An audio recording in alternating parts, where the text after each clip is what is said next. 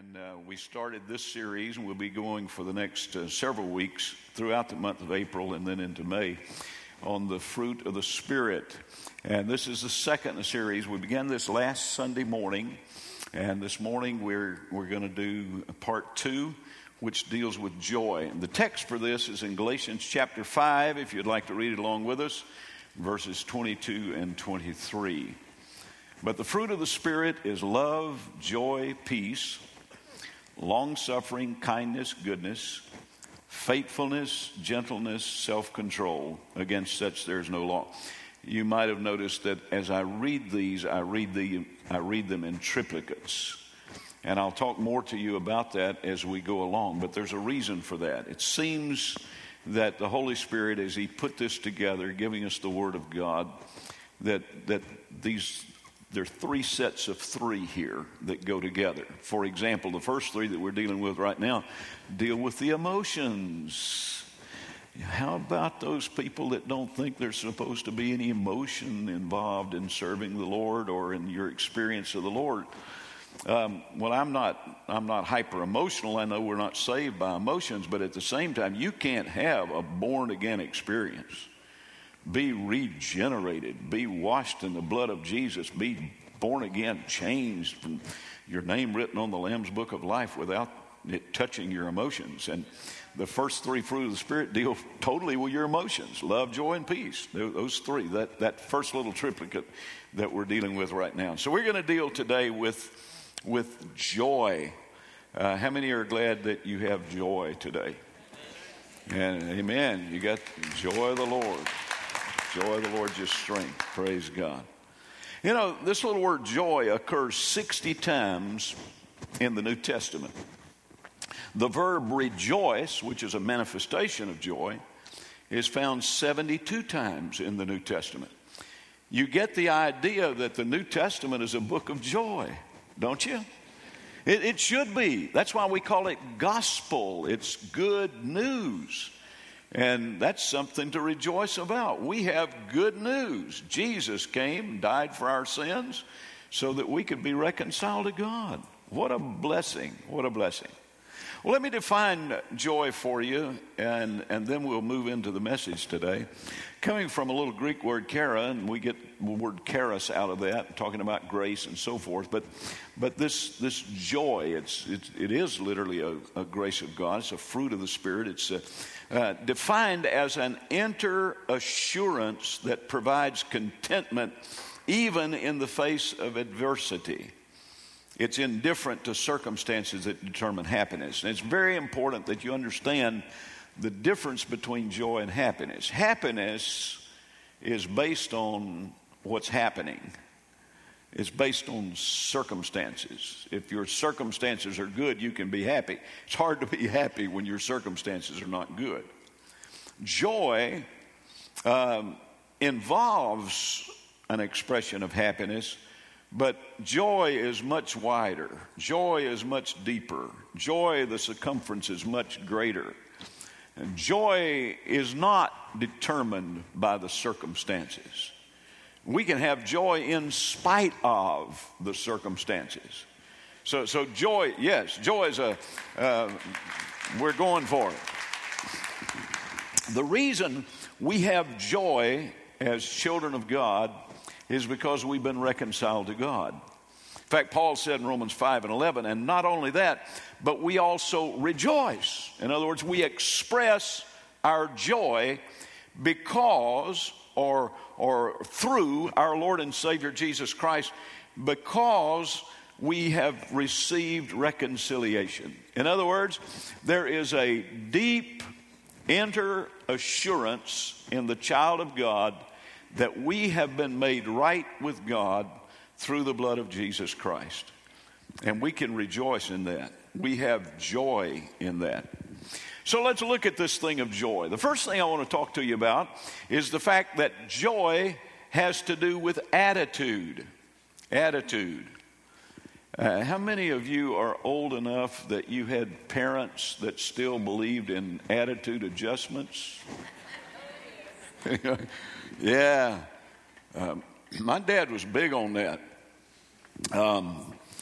If my attitude got all bent out of shape, he always felt like he could change it. And he could.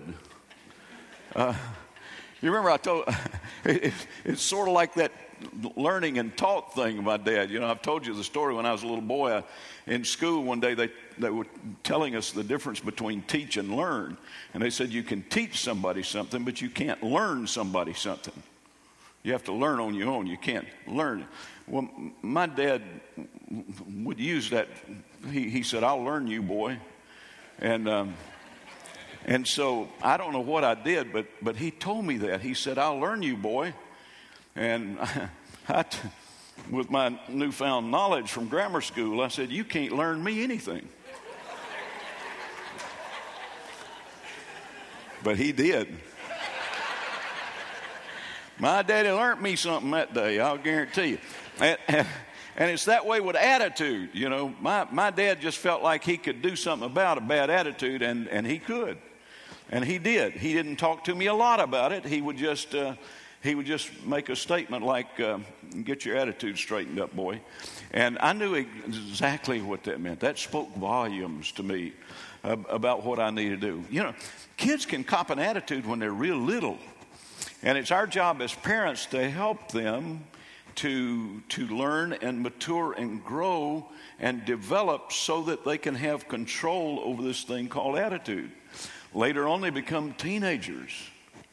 And wow, boy, they can really cop an attitude then. And Dad gave me no slack because of teenage years. He didn't have any appreciation for that. He still did attitude adjustments all through those times. And so, but joy is an attitude. It's something that the Holy Spirit develops within us that is there to respond to our circumstances. Now I want to give you a marvelous example from the Sermon on the Mount. In Matthew, in fact, if you read the Sermon on the Mount, you're going to read a long sermon. It's the longest recorded sermon that Jesus gave us. And you'll have to read Matthew 5, which is a long chapter. You'll have to read Matthew 6, and then you'll have to read Matthew 7 if you're going to get all of the Sermon on the Mount, because it's a lengthy sermon. But right at the beginning of the sermon, Jesus gave the Beatitudes. Beatitudes has to do with attitude. Jesus gave us the Beatitudes right at the beginning of that. In fact, you'll find them in Matthew chapter 5, verses 3 to 12.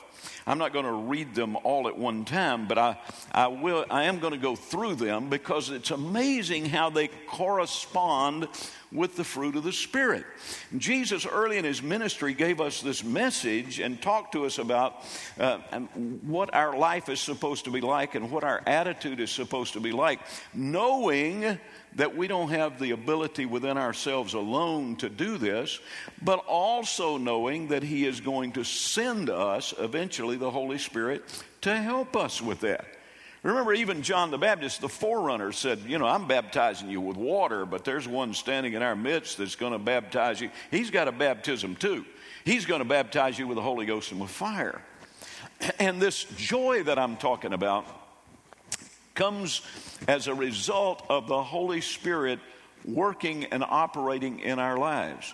And so Jesus starts way back here in Matthew chapter 5, and he talks to us about some attitudes. We call them beatitudes. Each of these start with the word blessed or blessed, however you want to say it, in the beginning of this. Now, some have translated that word blessed or blessed to be happy.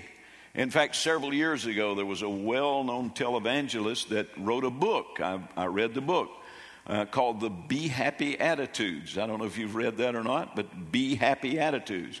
I've done a little more research into that word, and while it's not a violation of the original word to say, to translate it as happy, it encompasses more than that. I think that we would be best served to call it joyful. Be joyful, be joyful attitudes instead of just the be happy attitudes. Because remember, happy is based on circumstance. Jesus talks about something greater than that. So let's look at these Beatitudes with you. The first one he starts off with, he says, blessed or joyful are the poor in spirit, for theirs is the kingdom of God, or the kingdom of heaven. Joyful, we're joyful if we know that. Now, here's what when he's talking about being poor in spirit, he's not talking about being beat down and we become poor in spirit when we realize that we are literally not just impoverished, we're bankrupt when it comes to providing salvation for ourselves. We can't do it. The most miserable people that I ever run into that profess to be Christians are people who are trying to work their way to heaven. We don't get there by works. And yet there are religions that profess to be Christians who still teach salvation by works. They get a lot of people have this idea that when you get to the judgment that he's going to bring out the scales, he's going to put all your good works on one side and all your bad works on the other side, and whichever one outweighs the other gets you up or down. Folks, that's not the way it is at all. In fact, the last thing you want on that scale of God's justice is your works of any kind. I don't want my works on the scale. I want his works on the scale. Amen? Amen. I'm not saved by what I've done. I'm saved by what Jesus did. And so the poor in spirit are those who have realized that. They've come to a point that they recognize that they're absolutely insufficient in and of themselves, but they are relying upon the finished work of the Lord Jesus Christ. And so theirs is the kingdom of heaven. So we can be joyful, even though we're poor in spirit, or because we're poor in spirit. We can be joyful because the kingdom of God is ours through Jesus Christ. The second one, he said, blessed or happy or joyful are those who mourn, for they shall be comforted. Now, to mourn is to grieve. Now, this is not some sort of a sadistic religion where God wants us to go around grieving all the time. And yet at the same time, those who are in love with Jesus, those who have been reconciled to God, those who are in the family of God and have a personal relationship with God, know that there's some things that hurt the heart of God. And we grieve over those things. You know, the Apostle Peter says that God is not willing that any should perish, but that all should come to repentance. That's the will of God. And yet there are people, in spite of the fact that Jesus gave his life, there are people that are going to ignore that. There are people that are going to reject that. There are people that God loves and Jesus died for that are going to miss the mark and go to hell. And we should mourn over that. We should grieve over that in our own spirit. And he said, if we do, we will be comforted. In other words, the Holy Spirit that bears the fruit in our lives, he will comfort us in that. Now, how are you going to get comfort over something you're mourning? Or you see some results, or by faith you believe in some results that are coming. I've shared with you a little bit about our family situation related to my dad. He came from a large family, about 9 kids, 3 boys, and the boys were really bad. My dad spent time in the Atlanta penitentiary. All 3 of the boys struggled with alcohol and gambling and all sorts of things that were bad in their lives. And my grandmother, I never got to meet her. She died before I was born, my grandmother on my daddy's side. But I had this confirmed. My wife and I were up in Hiawassee several years ago, and we met a lady who knew my grandmother.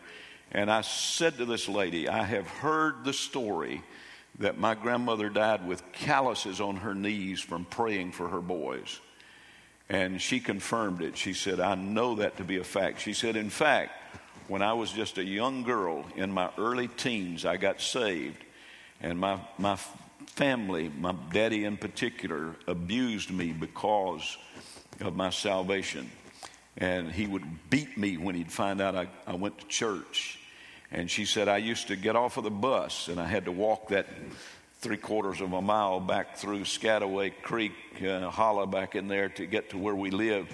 And I would always stop at your grandmother's house, and she would pray with me. And it would give me the courage to go home and face my daddy, who wanted me to renounce what I had found in the Lord. And oftentimes would beat her for that. And so she prayed, and she prayed, and she prayed, and she prayed. And let me tell you how you're comforted. You're comforted when you see your prayers answered, or you have the assurance that they're going to be answered. Now, my grandmother didn't live to see those boys saved. My daddy was about almost 41 years old when he got saved. But he lived to be 82. He lived the second 41 years of his life as on fire for God as he lived the first 40 years of his life on fire for the devil. Amen? And so though she went to heaven, I believe she probably saw it. I believe she's in that great cloud of witnesses that Hebrews chapter 12 talks about.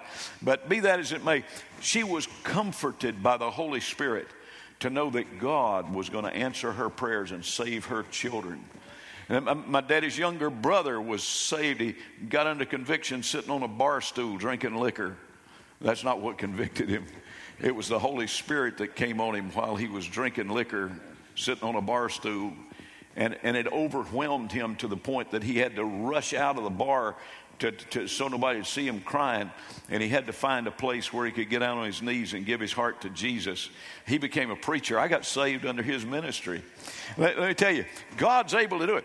The comfort of the Holy Spirit for those who are. Listen, don't give up on your kids. Don't give up on your family. Don't give up on your prayer requests. Don't give up on the vision that God has given you. Stay in there with it. Amen.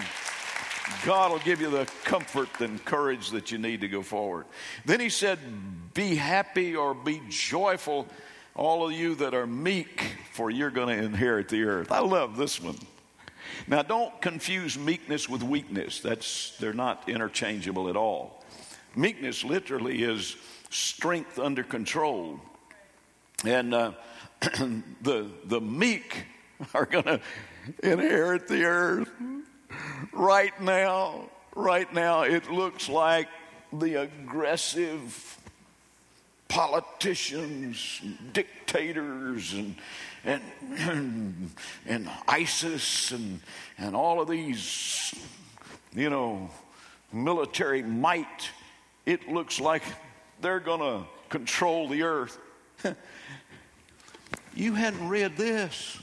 If you believe that. No. Listen, I love to think about going to heaven. I plan to go there when I die by the help and the grace of the Lord. And I love the streets of gold and the gates of pearl and all of that. But John saw the city, New Jerusalem, coming down from God out of heaven. I believe it's a little planet that's going to come close to the earth, and we're going to have glorified bodies after we're changed. Those of you that are raptured or resurrected, if you've already died, we're going to have glorified bodies, and we're probably going to be able to travel back and forth between Jerusalem, the New Jerusalem. But there's going to be 1,000 years reign on this earth. And we're going to inherit the earth. The meek. They call us politically incorrect. They look down their long, crooked noses at us now and think we're nothing. Listen, we're going to run this place after a while. God's going to give it to us. It's our inheritance. Amen. Think about it. I've already asked to be governor of Georgia.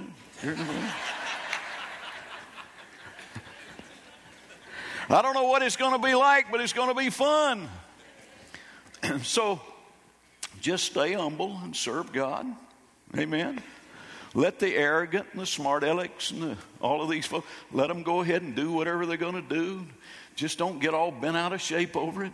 I know some people that are just almost ready to have a nervous breakdown because of the whole political climate in our country right now. Don't get upset about that. Amen. We're going to inherit the earth. Jesus is Lord of Lords. Jesus is King of Kings. Amen. Read the end of the book. We're okay. Praise God. Then he said, joyful are those who hunger and thirst after righteousness, for they shall be filled. This is this is one of the most important verses in the entire Sermon on the Mount. It may be one of the most important verses in the entire New Testament. It tells us that, but it's the foundation of our whole Christian life. The hungering and thirsting after God. That's what determines our level of joy in the Lord and our experience with Him, our hunger and our thirst after Him. When you read through the Bible, you have many examples. I could sit up here for hours and talk to you about examples from the Scripture of men and women who really hungered and thirsted after God. Think about Moses, for example. He got so hungry for God one time. He was up on a mountain with God, and he said, "Oh God, just show me your glory. Show me your glory." And God said, "Moses, I can't do that. If I do that, if I show you my glory, you cannot take it physically. If I were to give you a full manifestation of my glory, your physical body couldn't stand it. You'd die." He said, "But Lord, I'm so hungry for you. I'm so thirsty for your presence." So finally God said, "I tell you what." He said, "There is a place by me." I don't know whether you've ever noticed that when you're reading Exodus. I love that. There's a place by me. I've been fasting and praying for that place. Lord, I want to get in that place that Moses got in. I want to get, there's a place by me. And he said, "Come on up here, Moses." And he put him in a cleft of the rock. And then he put his hand over the rock and he let his glory pass by. And then he lifted his hand and let Moses get a little glimpse of the after effect of the glory of God. And it so affected him when he came down from the mountain. They had to put a veil over Moses' face because he was so aflame, aglow with the glory of the presence of Almighty God. All the hunger and the thirst after God. David, God said of David, "He's a man after my own heart." In other words, David said, "Lord, I just want to know you." In fact, David made a statement one time. He said, I shall be satisfied when I awake in your likeness." You could flip that to the negative side and say, "Lord, I'm just not going to be satisfied until I awaken your likeness." He had such a desire, a hunger, and a thirst for God. We could look in the New Testament, men like the Apostle Paul, who so longed for the presence of God till he was caught up into the third heaven and given revelation of mysteries of things that were coming. Oh, let me tell you something this morning, folks. The level of your joy is determined by your hunger and thirst after God. If you will hunger for the presence of God, if you'll hunger for His Word and feed yourself on His Word, if you'll hunger for the communion that we are allowed to have with Jesus Christ and the fellowship that we're invited into by the Holy Spirit, He said, you'll be blessed indeed. Joyful are those. Let me move on quickly. He said, "Joyful are the merciful, for they shall obtain mercy." When you awoke this morning, God greeted you with brand new mercy for this day. Jeremiah said, "Your mercies are new every morning. Great is thy faithfulness." Wow. You know, how many of you like that mercy thing? You like that? I don't know about you, but I need mercy. Yeah, go ahead and give God praise. That's all right. I need mercy. Years ago, Faye and I were teaching a class down in Crawford Avenue many years ago. We were teaching the gifts of the Spirit and the fruit of the Spirit, and we had a little thing that they could answer questions on, and it would evaluate their giftings and how the fruit was being evidenced in their life. And we had a man in that class, a wonderful man. I don't know how, it's just kind of a freakish kind of thing. It's the only time I ever saw it happen. I've never seen it happen before or since. He scored 0 on mercy. 0. And I was kind of picking at him a little bit. I said, "Do you realize that you scored 0 on mercy?" He said, "That's right, preacher. I don't have any and I don't want any." Of course, he was joking. He really was. But I don't know about you. I need mercy. And Jesus said, if you'll allow the fruit of the Spirit to operate in your life, and if you will just show mercy, compassion to others, then you're going to reap that back. You will obtain mercy. And if you don't ever show any mercy, you can go ahead and figure that one out. Let me go to the next one. Blessed are the pure in heart. Joyful are the pure in heart. They shall see God. I used to think that was after a while when you die in the great by and by, somewhere out there you're going to get to see God. I believe that's true. But I also believe that for the pure in heart, we can get a glimpse of God now. We may not be able to see all of His glory, but we will be able to see God. We'll be able to see His hand moving and working in our life and in circumstances that we don't fully understand or comprehend. But somehow through the power of the Holy Spirit, we'll be able to live out that verse and know that all things do work together for good to those that love God and that are called according to His purpose. We'll see God. Amen? Then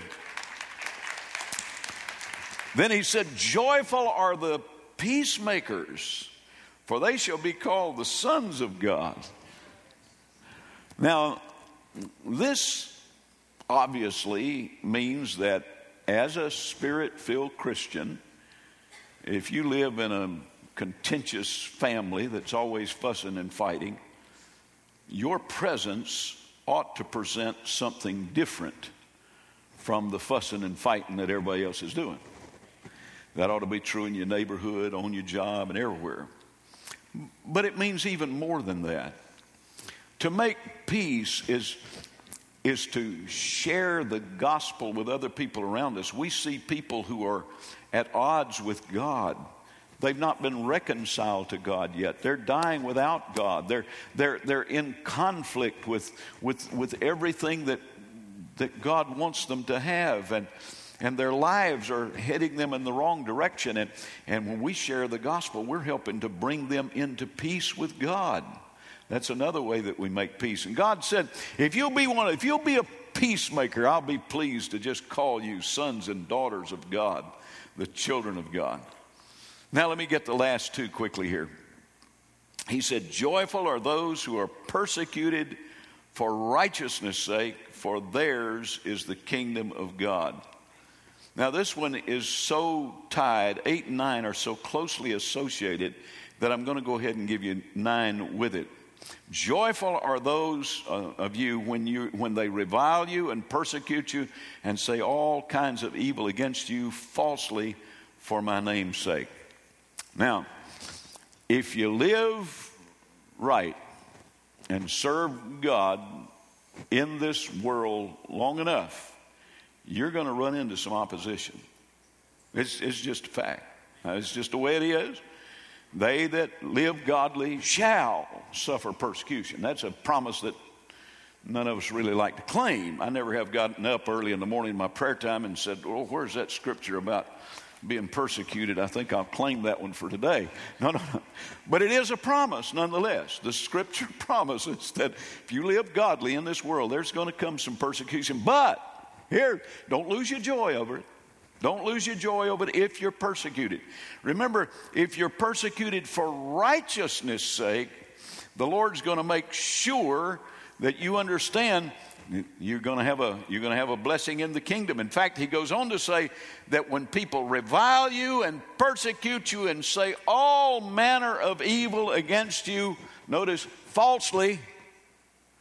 Now, if they're saying all manner of evil against you and it's the truth, not much blessing in that, is there? So make sure when they say all manner of evil against you that it's falsely. Then he said, look at verse 12. I love this. I want you to get this in your spirit. Verse 12. Rejoice. Hey, we're talking about joy. This is an expression of joy. They've been persecuting me. They've been beating me down. They've been lying about me. They've been telling me, what am I supposed to do? Rejoice. Praise the Lord. And be exceedingly glad, for great is your reward in heaven. For so they persecuted the prophets who were before you. God's not going to let you lose a beat. He's got a marvelous record-keeping system, better than any computer system that we know of. He's got a book of remembrance. He's got a book with your name on it.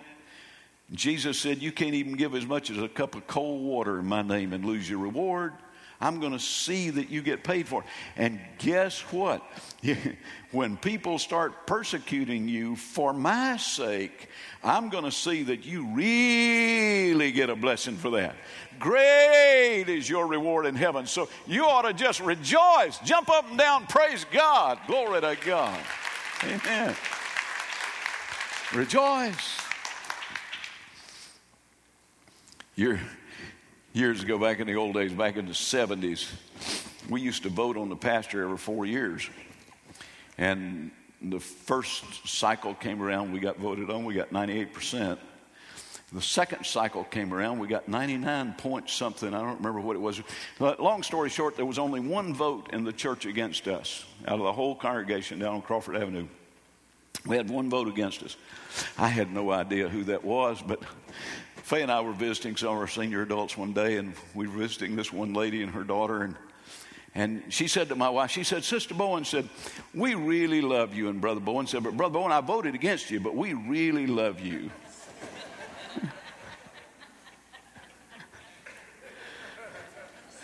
Now, if you want to walk in the flesh, you can get offended at stuff like that.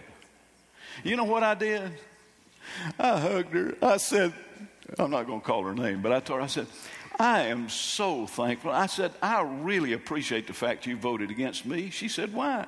I said, because there's a scripture that says, woe unto you when all men speak well of you. I said, do you realize you saved me from that woe? You saved me from that one. Praise God. Rejoice. Be happy. Just praise the Lord. Some of you get all bent out of shape over every little thing somebody says about you. Put something negative on Facebook about you, and you go nuts and bananas and try to defend yourself. That Jesus said, look, if you let the Holy Spirit do His work in your life and develop you like you ought to be developed, you'll rejoice and praise God. Hallelujah.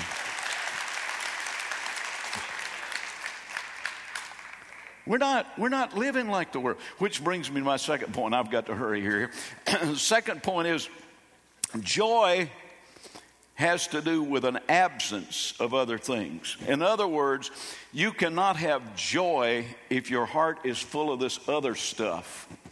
Remember last Sunday when I started this thing on the fruit of the Spirit, I told you that in Galatians chapter 5, when Paul gives us the fruit of the Spirit, he contrasts that with the works of the flesh. Let me read them again. Back up to verses 19 through 21. And here's what he said.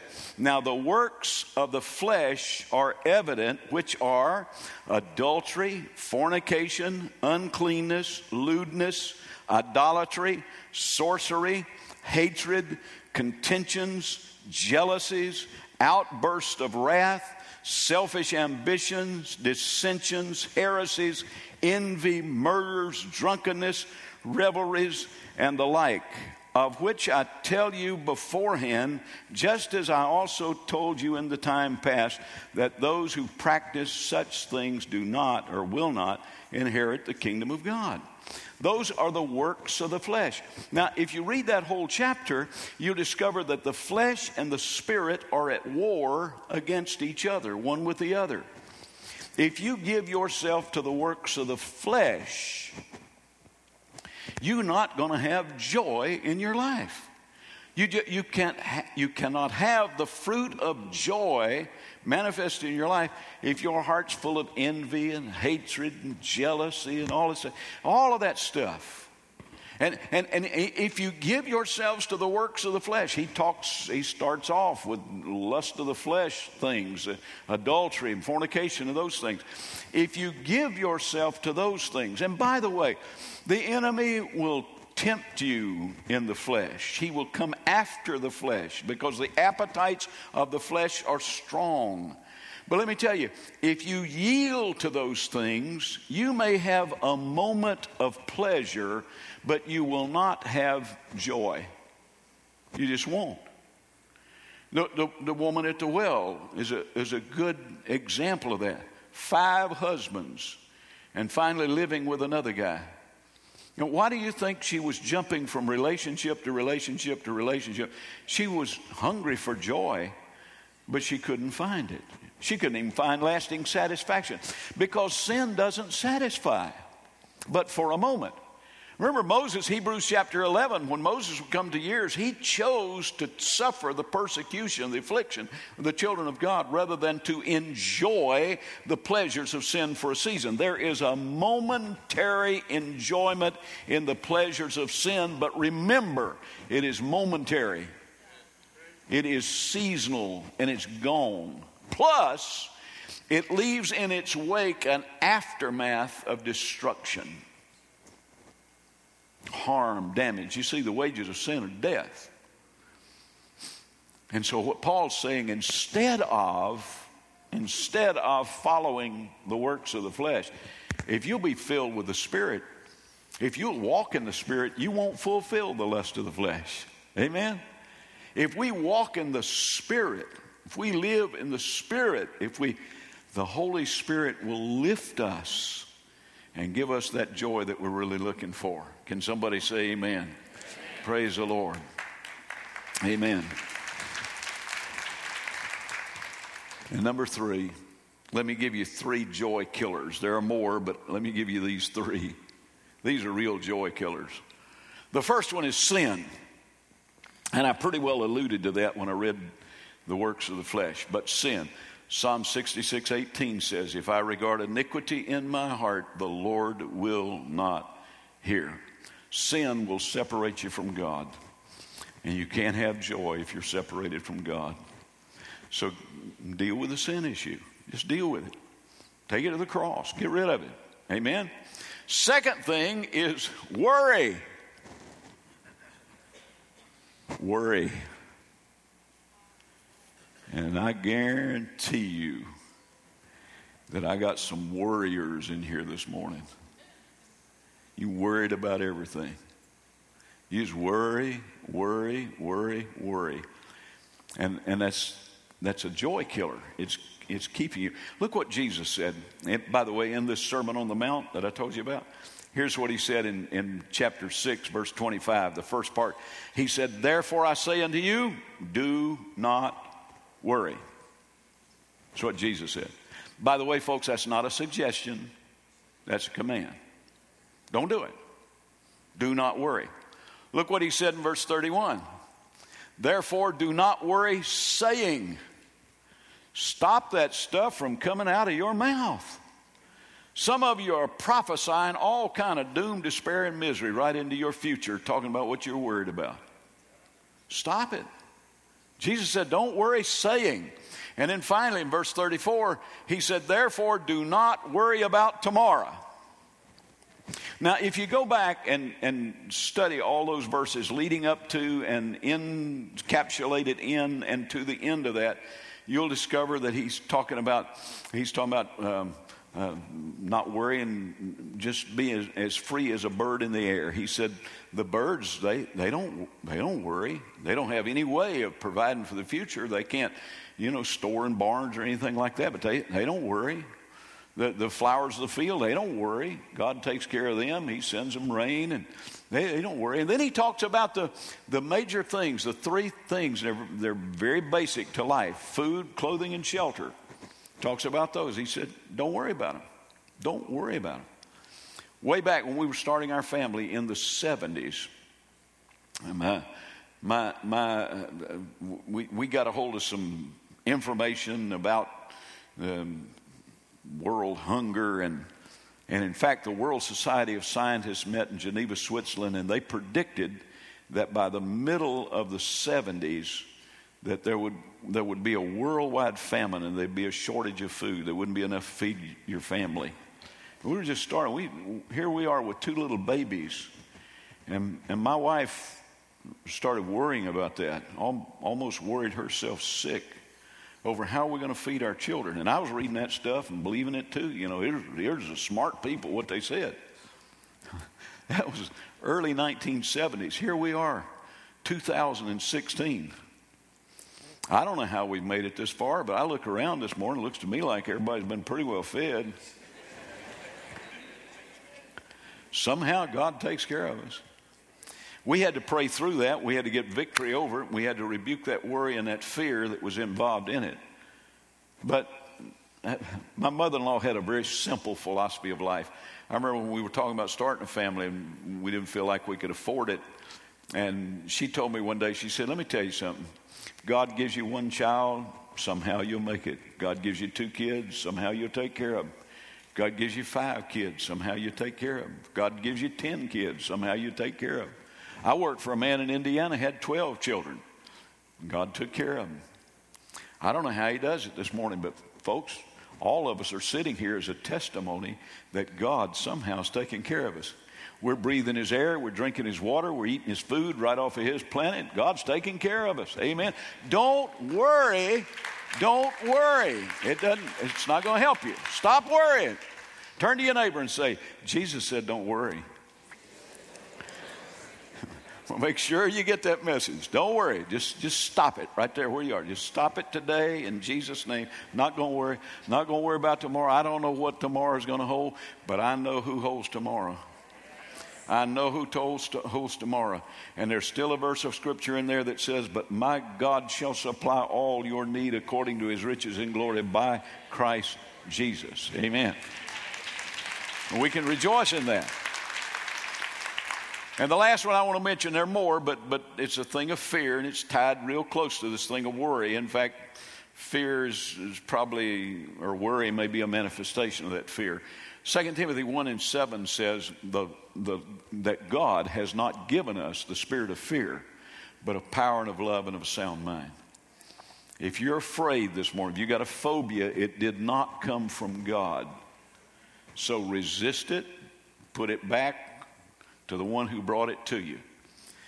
1 John 4:18 says, there is no fear in love, but perfect love casts out fear. Because you see, fear involves torment. But he who fears has not been made perfect in love. That word perfect means mature. If you're still struggling with this thing of fear, you just need to let love mature a little bit more in your life. And that'll take care of it. Get you to the point where you don't have to worry or be afraid anymore. That perfect love. Notice how these fruit of the Spirit build on one another. If you allow love to mature in your life till it gets rid of all that fear, then here comes joy, just right behind it. Because if you have nothing to be afraid of, and you have the joy of the Lord in your heart, praise God. You can rejoice in him. Stand with me if you will, please. Praise God.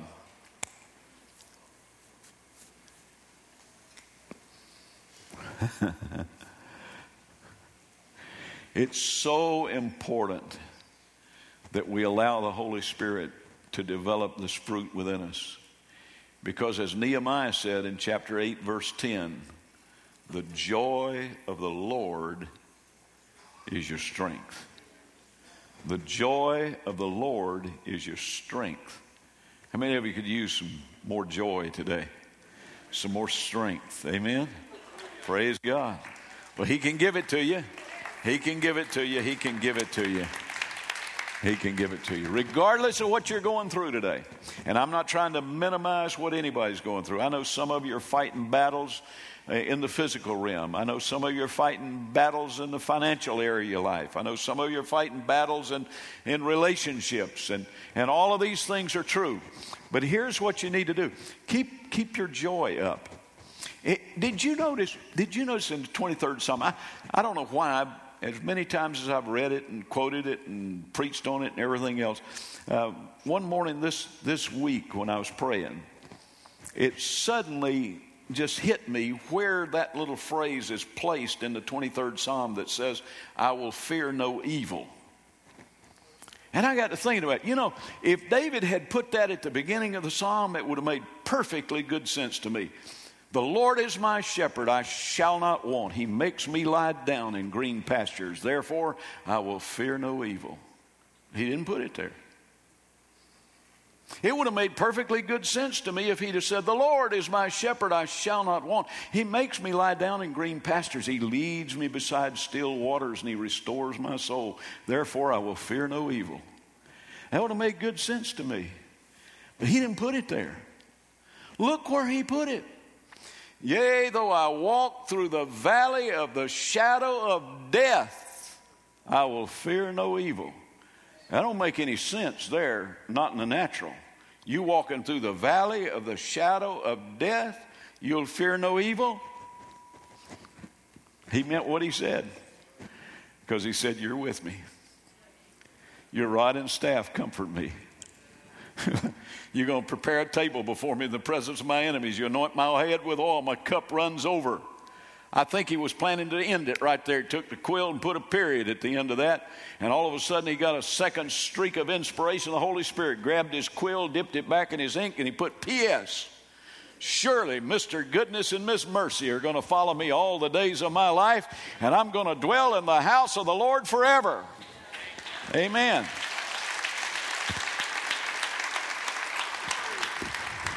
So I'm going to fear no evil. So let me come back to what you're dealing with this morning. I don't know what it is, and I'm not trying to minimize it. I know it's big, and I know it's real, your struggle. But let me tell you something. Be like David and make your declaration. I will fear no evil because God is with me. He is with me. He is with me. He is with me. He's with you this morning, church. He's with you if you're struggling physically. He's with you if you're struggling in your marriage. He's with you if you're struggling in your finances. He's not going to leave you nor forsake you. He's with you. You don't need to fear any evil. While the heads are bowed, the eyes are closed. Here's what I'm going to ask you to do this morning. We're going to pray a little different. If you'd like for the Holy Spirit to just give you more joy in your life today, I'd like for you to just move this direction as close as you can come. If you have other needs, bring them to the Lord. If you need to repent of your sins, bring them to the cross. If you have problems or difficulties, bring that with you. But if you'd like, you just say, preacher, I just want to come up here this morning and get in close because we're going to pray together. I'd just like for the Holy Spirit to work in a greater measure in my life to produce the fruit. I want the love, the joy, the peace, and all the rest that we're going to be talking. Just come on, there's plenty of room. Just move this direction. If you can only move a foot or two, just by faith, just take that step and say, I want that. Lord, I want that. I'm hungering and thirsting for you this morning, Lord. I want more of you. I want more of you. I want more of you, Lord. I want more of you. I'm hungry for you. I want your presence. I want your communion. I want your fellowship. I want to get close to you this morning, Lord. I'm thirsty for you. Hungry for you. He promised you'd be filled. You'd be filled. You'd be filled. And it's a work of the Holy Spirit that brings that joy and that fullness of joy in your life. Oh, hallelujah. Hallelujah. Here's what we're going to do. We're going to pray. And the last song we sang right before I came to preach this morning was talking about just that, just giving ourselves to the Lord, just receiving from Him. I want you just today, just to say, Lord, here I am. Here I am. Fill me afresh and anew with your Spirit. Holy Spirit, do your work in me this morning. I'm hungry for you. I want you to manifest. I want the fruit to grow in my life. I want that joy that's unspeakable and full of glory. I want to be able to rejoice in every circumstance of my life, whatever it is. I don't want my circumstances to control me. I'm going to rejoice in the Lord. I'm going to pray for you, and you pray with me if you will right now. Let's pray. Father, in Jesus' name, I thank you for every man, every woman, every boy, and every girl that have come forward this morning and who are standing all over this congregation with their hearts open to you. And I pray, Lord, right now, in the name of Jesus, that you just open the windows of heaven. Pour out your Spirit upon us this morning. Oh, Holy Spirit, come now, I pray. Baptize us afresh and anew. Oh, Spirit of God, move from one side of this altar to the other today. today with your holy presence and do your work in our lives. Draw us into the presence of God. Fill us, O Lord, with your Spirit. Anoint us, we pray. Let the fruit of the Spirit develop and grow in our lives today. And we claim especially that fruit of joy today. Joy in the Lord. We know that you're with us. We know that you're with us today in Jesus' name. Praise the Lord. Amen. Amen. Amen.